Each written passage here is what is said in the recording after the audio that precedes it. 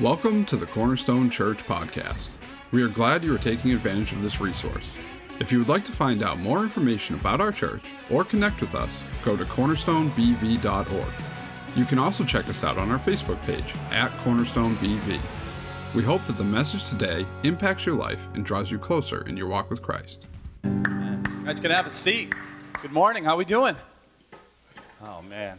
Saturday service beat you guys, and you're like 3 times as many. Come on. How you doing? I know. All right. That's better. Okay. As we begin, I am kind of just a little distracted because last night when I started, I was a little nervous because my cousin, Matt, who really never goes to church and lives about 45 minutes, well, a little less than that, away, was here in church with us. And he's one of the names that I put in the Who's Your One campaign. So we're really praying for him and sharing the gospel with him. So I just want to thank those of you who asked to have those names and you're praying over those names. God is already bearing fruit for your prayers. So now I know how some of you feel like when you bring someone to church, you're like, Jamie, don't screw it up today. I got so-and-so in church.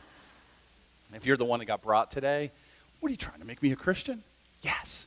But we won't trick you. We we love your soul, right? So as we think about the themes that we have gone through, if you've been with us in the series in Leviticus, one of the themes that's really hard, I think, for us to grasp or just deal with is separation, right? No one likes to be separated, especially forced separation. I can think of one time that I was forced to be separated from society. You can see the picture there. It's like, why are you the pastor, right? Another picture, just in case you missed it.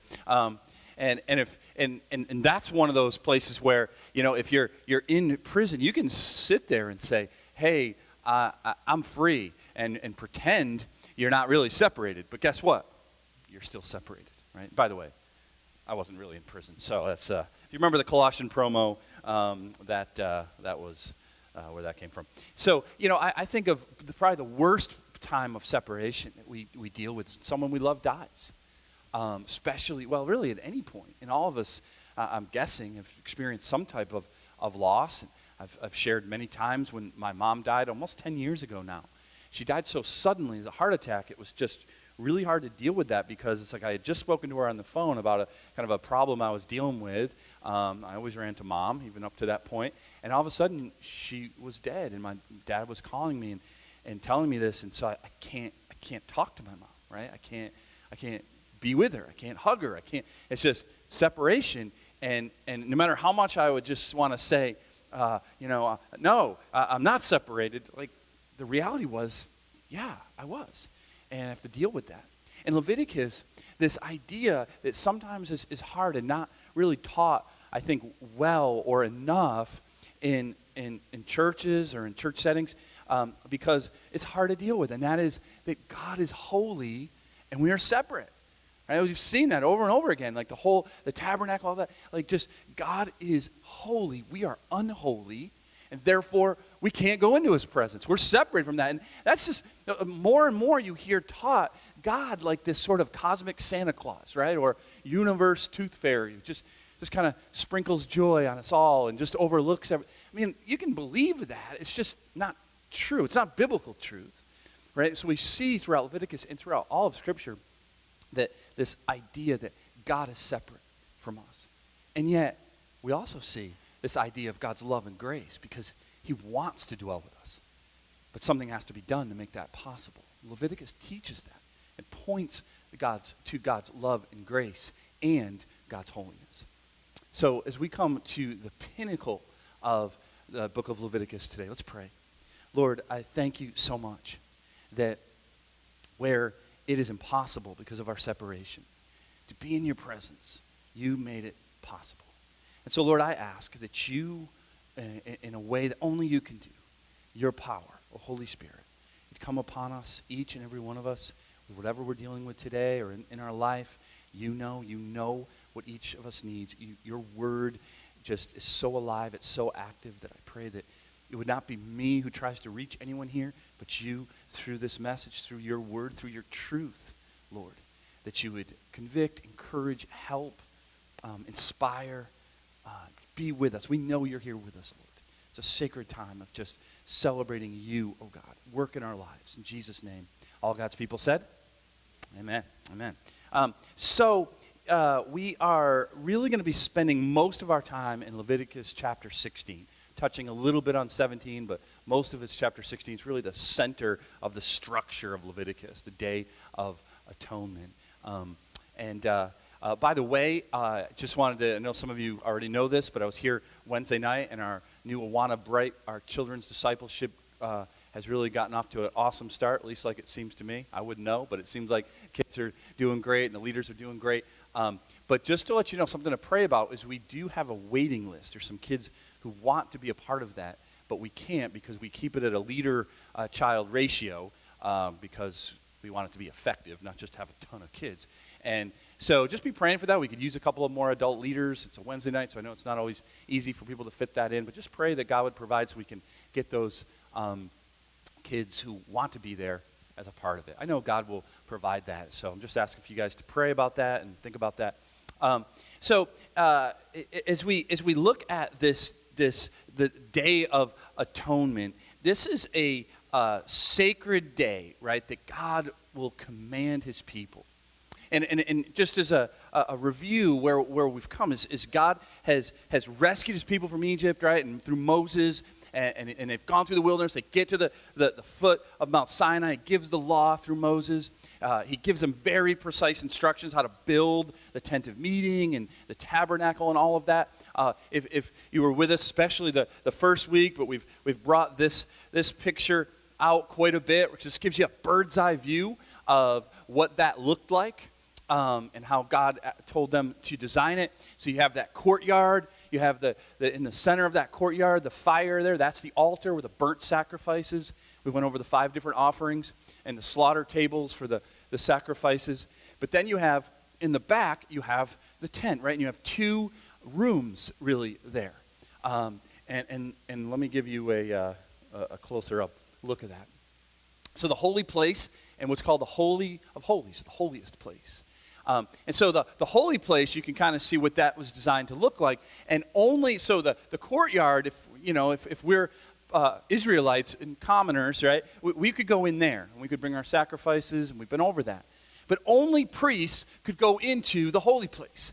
And, they would, burn incense, and they would bring, we kind of saw, especially the sin offering, bring the blood in there, and only in precise ways and occasions they would go in there, but they would go in there fairly regularly. Again, only Aaron and his kids and his line. But then you have the Holy of Holies. And you can see we've opened it up so you can see it, but you can see the curtain between the 2, right? And that's the curtain that keeps us separate from God. Because the tabernacle's in there, and the mercy seat is in there. And so the priest never goes in there. Goes up to that curtain, and that's it, except for one day a year, and that's the Day of Atonement. And that's where God is going to lay this out for us in this chapter. And so I think the best place to set the tone, or how God set the tone of this day, is started in verse 29. It says, this is God's decree, and it shall be a statute to you forever, that in the 7th month, on the 10th day of the month, you shall afflict yourselves and shall do no work, either the native or the stranger who sojourns among you. He keeps going. He says, for on this day shall atonement be made for you to cleanse you. You shall be clean before the Lord from all your sins. It is a Sabbath of solemn rest to you, and you shall afflict yourselves. It is a statute forever. Right, so God sets the tone. He tells them when the Day of Atonement is going to be. It's 6 months after the Passover, right? And so they're had a different calendar, but for us it's in October. I think this year it's October 4th. If you know any Orthodox Jewish people, they celebrate it. They call it Yom Kippur in their language, right? That's the Day of Atonement. And so you can see the tone is set. This is a heavy, sacred day. This is a Sabbath. That means it's solemn rest, meaning you don't go to work, you don't go to, play a football game or something like that, or go whatever things that they did for entertainment. No. This was a day to focus and rest, but focus very, very specifically, right, on really letting God sift through your soul. It says afflict yourselves. That's kind of weird, right? It's not like he meant like we beat ourselves up or harm ourselves in some way. What they would do is they would fast, which anyone's ever fasted right there, that's an affliction, right? And you fast, you open the scriptures, you sit before God, and you just let God come to bear and on how I'm doing and what blemishes I have in my life, what sins are because what we can do when we don't focus on it, it's easy to excuse it away. It's easy to pretend it's not there. It's just stay busy, right. They did the same techniques that we have to pretend we don't have these blemishes, these sins. And so this day was a day, man, you come face to face with God. Here's how I've lied, how I've lusted, how I've hurt someone, how I didn't love when I should have, like all those things, and it comes to bear. This is who I am. This is who God is. And so just imagine if right now, and I won't, but imagine if I just said, hey, for 15 minutes, we'll have some nice music in the background, and that's all you're going to do. You're just going to sit before God and let him sift through your soul. That's heavy, right? That's heavy stuff. And this is 15 minutes. They did it all day on the Day of Atonement. And for a precise reason, because they needed to remember who God is and who they are. And they come before, like, we are unholy. We've sinned. We've got blemishes. We need to be cleansed, right? And so they fast, so they remember their need for God. That's why we fast. We don't do it to somehow gain approval from God. What does God really care whether we eat or not? It's more a hunger. The physical hunger brings us in a desperate spiritual hunger, in a state of that. And that's what they did during that day. And that really set the tone. It was a day of expectation of the priest that's going to go behind that curtain. And if you remember Leviticus 10, like 2 of Aaron's sons have already died by not doing that right, okay? So these people, this is serious stuff to them, and at least it should be. And so what happened on the Day of Atonement, what God said to do is it was really carried out by the high priest, who's Aaron, or eventually when he died, his line would carry this out. I don't know if you remember a few weeks ago, I showed you this picture. And this is an artistic rendition of what the high priest looked like, what he wore. When he was doing the daily sacrifices and in the doing the offerings and all that we went over, that's what he would wear. And it's very ornate, it's very elaborate, it's very fitting for a position of the high priest who stands between God and people, right? But the thing is, God actually gave an order for a whole different outfit for one day, the Day of Atonement. And this is kind of a picture of that. Big difference, isn't it? I mean, he sort of looks like he's got a nightgown on there, right? Like Scrooge or something, because it's simple. Some have said that is the clothing of a slave, white and simple. And we're never told why God said to do that.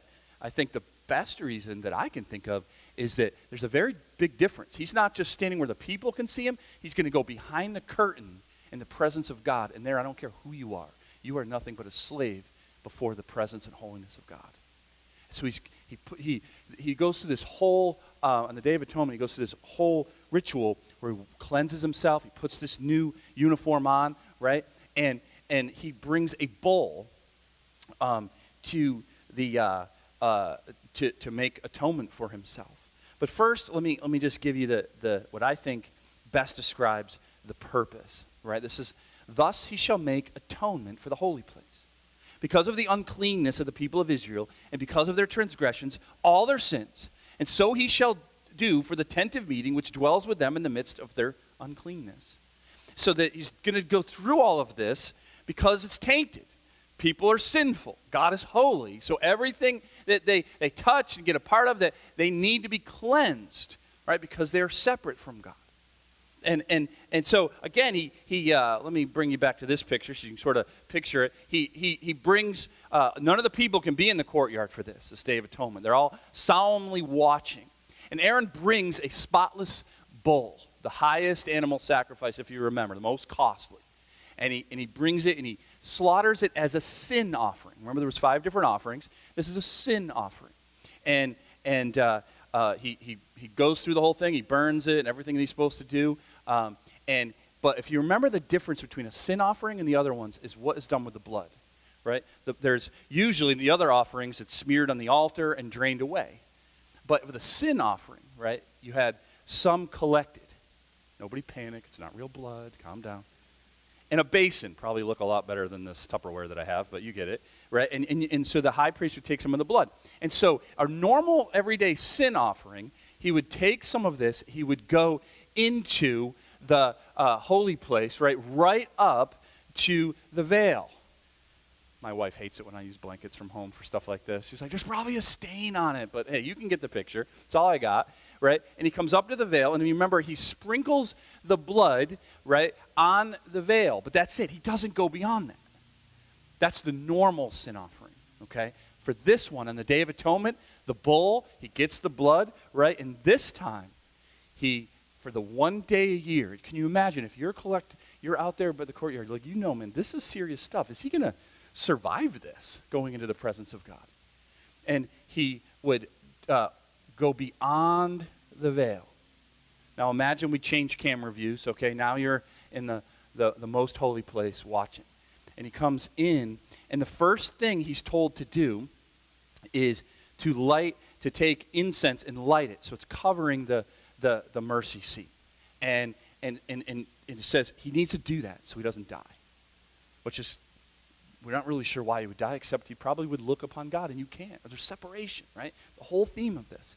So now he takes this blood, and just in the Day of Atonement of this bull, and he sprinkles it on the mercy seat itself to bring cleansing to it, right? And then he comes back out. All the people are out there going, phew, Aaron made it, right? And he comes out. Now, here's the thing that you need to understand, I think, about this bull. This was not a sacrifice for the people.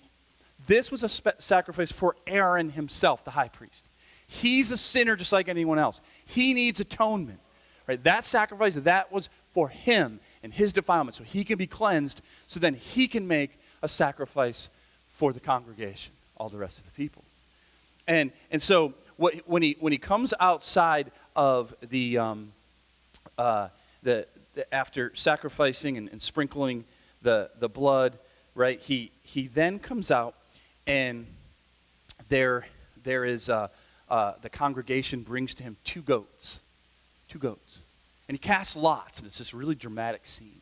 And he casts lots, and the lucky, or maybe unlucky goat that wins is the one to be sacrificed.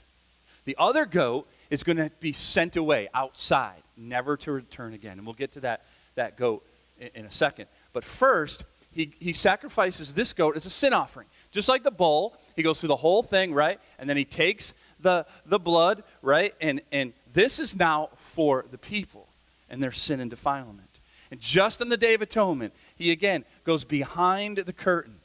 And he comes to the mercy seat, the making sure that it's the incense is covering the mercy seat, and he sprinkles the blood of the goat for the sin offering. This one is for the people, for the defilement and the sin, and for atonement for their sin.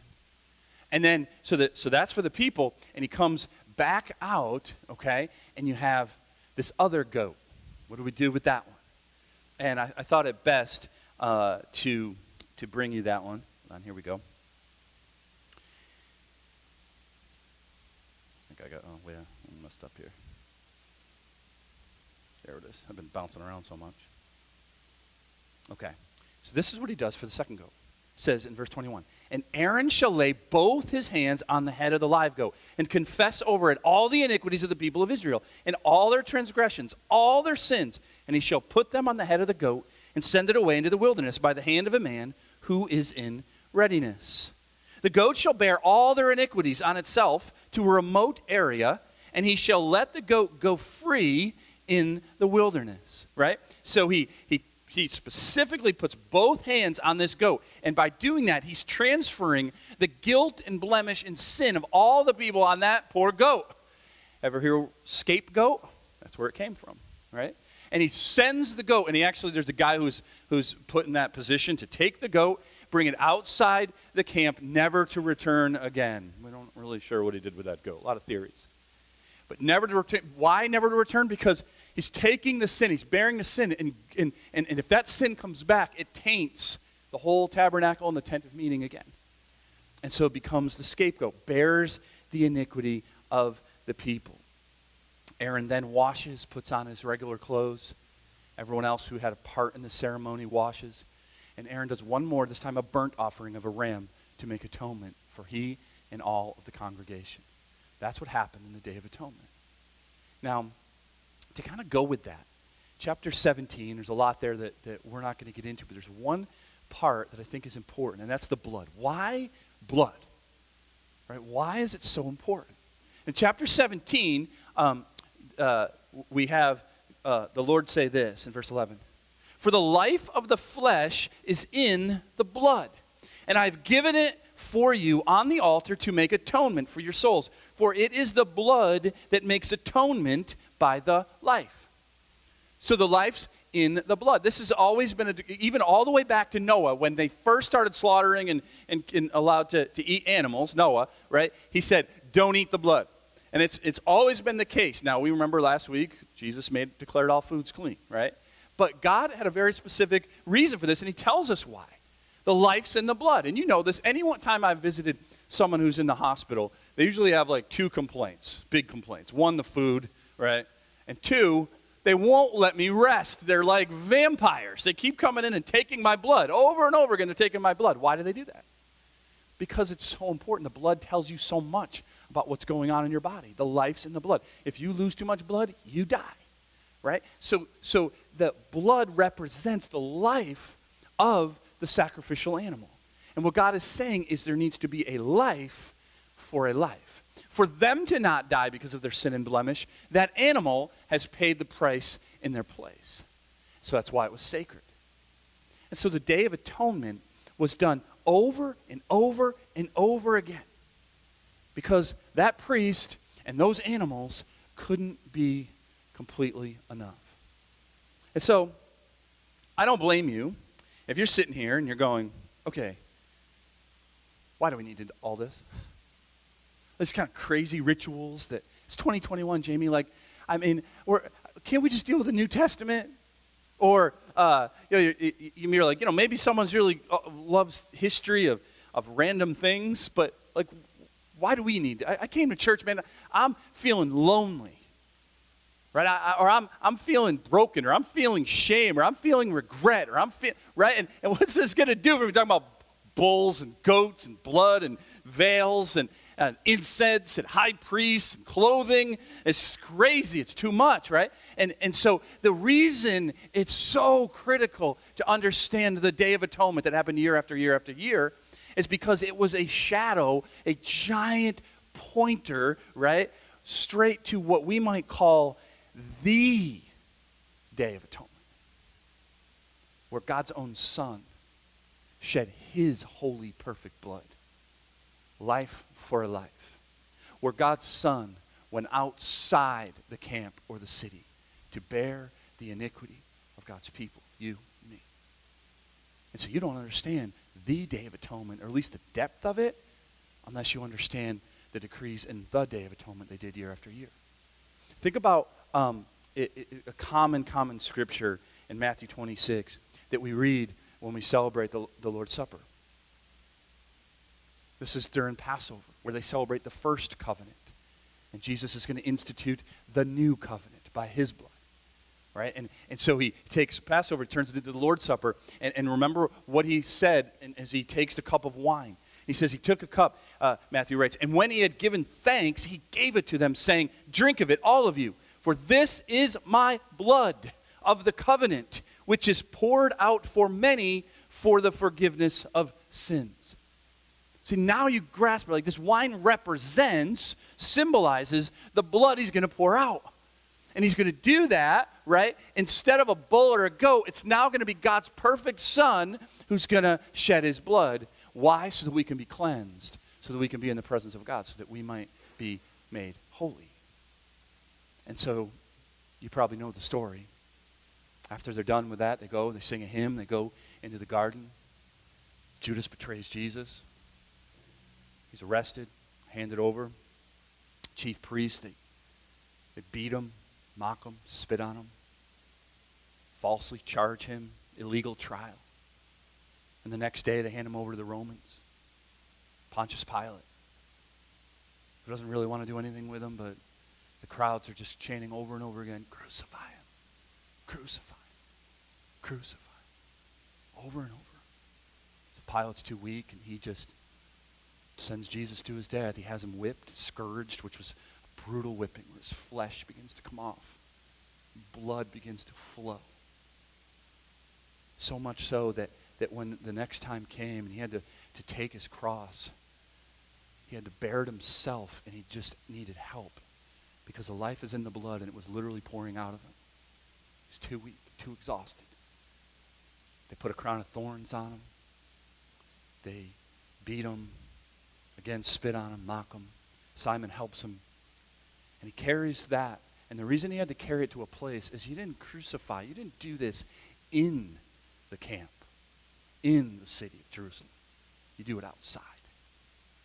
So he went outside our scapegoat to bear the iniquities for us. So they get where in between two criminals, already bleeding, already exhausted, and they take these nails and they put them through his wrists and his feet, and with no mercy at all, you can hear the nails being nailed. And there, God's perfect Son, never sinned, is hanging from this cross between two criminals. Blood coming out, and hard to breathe. And darkness descends. God's wrath. It should be on us. It's on him. As they're nailing, think about it, as they're nailing Jesus, as they're doing that to him with torture, right? He's saying, Father, forgive them. Could you do that? I couldn't. Forgive them, for they know not what they do. Literally saving them while they kill him. That's Jesus. And in the midst of that darkness, he says, it is finished. It is accomplished. My life for yours is done, complete. It's finished. And then, Father, into your hands I commit my spirit. Breathes his last. He gives his life. No one took it. He dies life for life. His blood shed for us. That's the Day of Atonement. Except only has to be done once. Why? Because 3 days later, he didn't stay dead. The bulls and goats always did, not Jesus. So the Day of Atonement is for us. After he died, Matthew says this, staying with Matthew, and behold, the curtain of the temple was torn in two, from top to bottom. Now you see why that happened. Imagine if you were there, like ministering, you were one of the Levites, you're ministering in the temple. There's this huge veil, right? Thick veil, and all of a sudden just whoosh. What is this? And the reason it was torn in two is that it was never to be, ever to be closed again. That you can go into the presence of God because of the Day of Atonement. The whole idea of separation, impossible. I'm unholy. I can't go to God. Jesus, the Lamb of God, makes what is impossible possible. The writer of Hebrews puts it this way. For it was indeed fitting that we should have such a high priest, holy, innocent, unstained, separated from sinners, and exalted above the heavens. He has no need, like those high priests, to offer sacrifices daily, first for his own sins and then for those of the people, since he did this once for all when he offered up himself. He doesn't need to do it every year and on and on. He doesn't need to cleanse himself because he never sinned. Right? All of those, the bulls and goats, and that it was all just a shadow, right? Hebrews chapter 9. For Christ has entered not into holy places made with hands, which are copies of the true things, but into heaven itself, now to appear in the presence of God on our behalf. Nor was it to offer himself repeatedly, as the high priest enters the holy place every year, with blood not his own. For then he would have had to suffer repeatedly since the foundation of the world. But as it is, he has appeared once for all at the end of the ages to put away sin by the sacrifice of himself. And finally, just as it is appointed for man to die once, and after that comes judgment, so Christ, having been offered once to bear the sins of many, will appear a second time, not to deal with sin, but to save those who are eagerly waiting for him. Anyone here eagerly waiting for him? He's coming to you to save you. The Day of Atonement. To make what was impossible possible. Once and for all. That's why Jesus isn't on our cross. He's not continually dying. He did it once. It was enough. It is finished. Paid in full. His blood, his life for ours to gain our forgiveness has seemed so easy because it is grace. It was not easy for him. All we have to do is believe and trust in what he's done for us. See, if you don't understand Leviticus 16, it's really hard to understand the gospel. To understand the depths of the cross and the blood shed for us. God isn't a cosmic Santa Claus overlooking our sin. He's a holy God who dealt with our sin. Look, again, as I said when I opened, you can believe that, God doesn't judge. I don't believe God judges. I mean, you can believe that if you want. It's just not biblical truth, so don't say it is. It's not. You read the scripture, you realize, no, God does judge. There is wrath. There is sin. He is holy. It's part of who he is. And yet, God so loved you that he paid it for you. That's the point of the gospel. Leviticus teaches God's holiness, but also God's love. Because why would he make all of those rites and all that? There's a shadow of things to come. If he didn't love us, he could have just been like, you're unholy, get out. But he didn't. By his grace. See, God, I don't want you to think, he's not a cosmic Santa Claus, but he's also not some scrunchy, glaring, angry, I wish I didn't create you God. That's not who he is. He loves you that much that he did that. Think of that. And I know some of you have thought of that so many times. Think of it again. Preach it to yourself. That's how much God loves you. That's how much you are forgiven. That's how much you're free. Because of the blood that was a life for a life to make what was impossible possible. And so that answers the question earlier. It's like, I came, Jamie, because I'm a mess. Yup, that's why Jesus came. I came because I'm broken. That's why Jesus came. I came, I'm here today, and I'm feeling great regret and great shame. And here's what you do.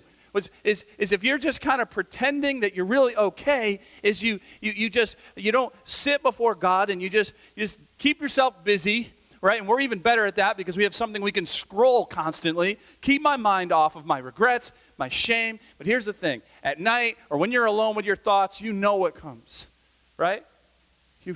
You know you can't. Like, you can't do anything about it. That's a hard place to be. And yet, it's a good place to be because that's when you turn to God Almighty who did something about it. Right? That what we do is we realize we have this pain, and so then we numb it with the pleasures of the world. And it's kind of like, you ever seen those, when you play a board game, those hourglasses with sand and it just sifts way too quick? It's like, where's that going? That's what it is. It's like, oh, it feels good in the moment, and then it's gone. I need something else. It's gone. No, you need Christ. Like, he will give you the purpose. He will give you the meaning that your life needs. His life for yours. The Day of Atonement, which made what was impossible, being in the presence of God, possible. The Hebrews writer said what? That this isn't just so you can go into the tabernacle. This is we can actually go into the gates of heaven for all of eternity because of who he is and what he's done. Here's what I want to do to close today. I'm going to invite our worship team up. And I'm just going to ask you to close your eyes and take a deep breath.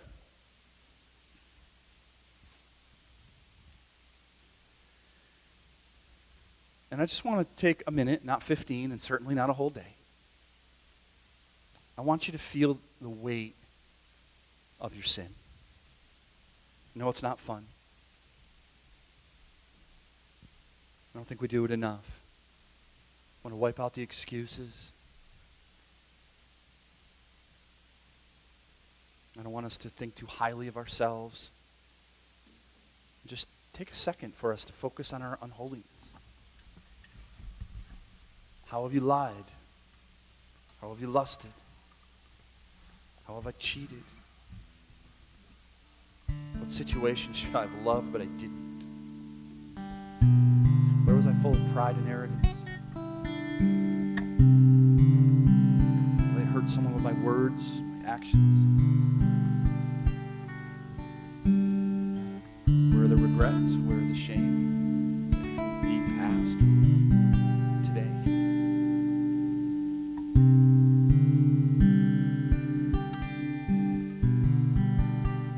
As we sit before the weight of that, I want to remind you, all of that iniquity, all of it was put on Jesus. All of it. There's not a sin or blemish in your past, oh Christian. Jesus said, I just can't deal with that one. Everything.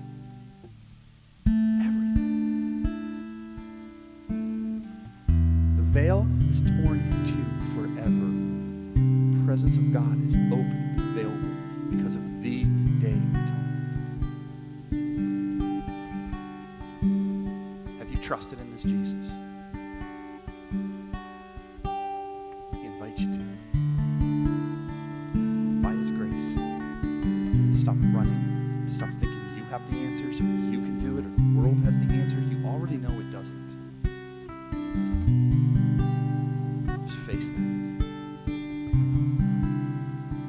Christ will take that burden of regret and shame. He'll take it all. Hand it to Him by faith.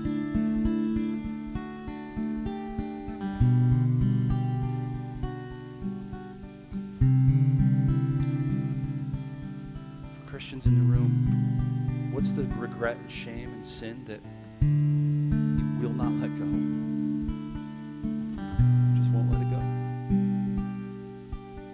Pick it back up. You carry it as a burden. Causes you to weep. Causes you to feel like dirt because you did it, and you did. And yet, you're free from it.